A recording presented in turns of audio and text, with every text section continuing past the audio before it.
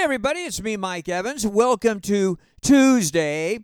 I'm at my checkup for my post-open heart surgery operation, and actually, I'm feeling great, so looking forward to being back tomorrow. You know, I had the no surprising news that I delivered yesterday about The Rock's TV show being canceled. No surprise there.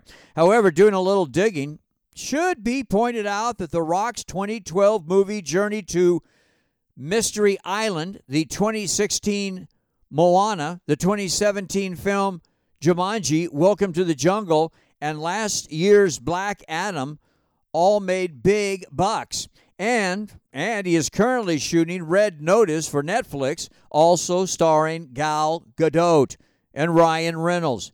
And The Rock is in post-production for the Amazon finance movie called Red One with Chris Evans, Lucy Liu, and J.K. Simmons. Boy, that Rock is a very busy guy. Little sports shorts for you. On Thursday, the first day of the U.S. golf tournament, the U.S. Open.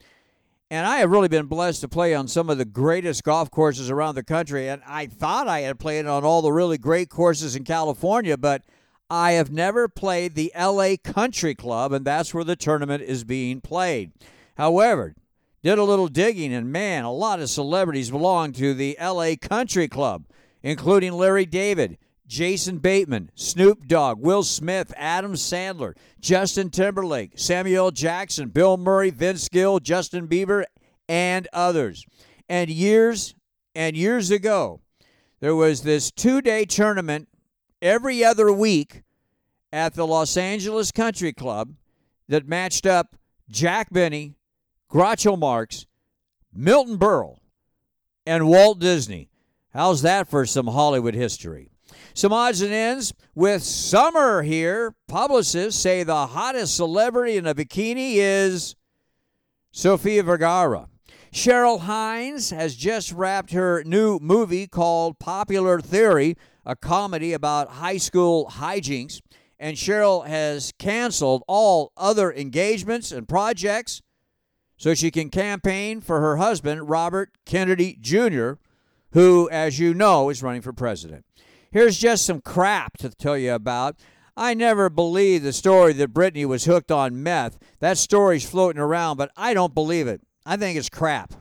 And I haven't heard it, but I have heard about it, that Sam Smith and Madonna's collaboration called Vulgar is so bad it's a joke, and people are laughing at it and calling it crap. And I've always had this thing about Eva Longoria, but her last movie, War of the Worlds, is so bad it can't even get on cable.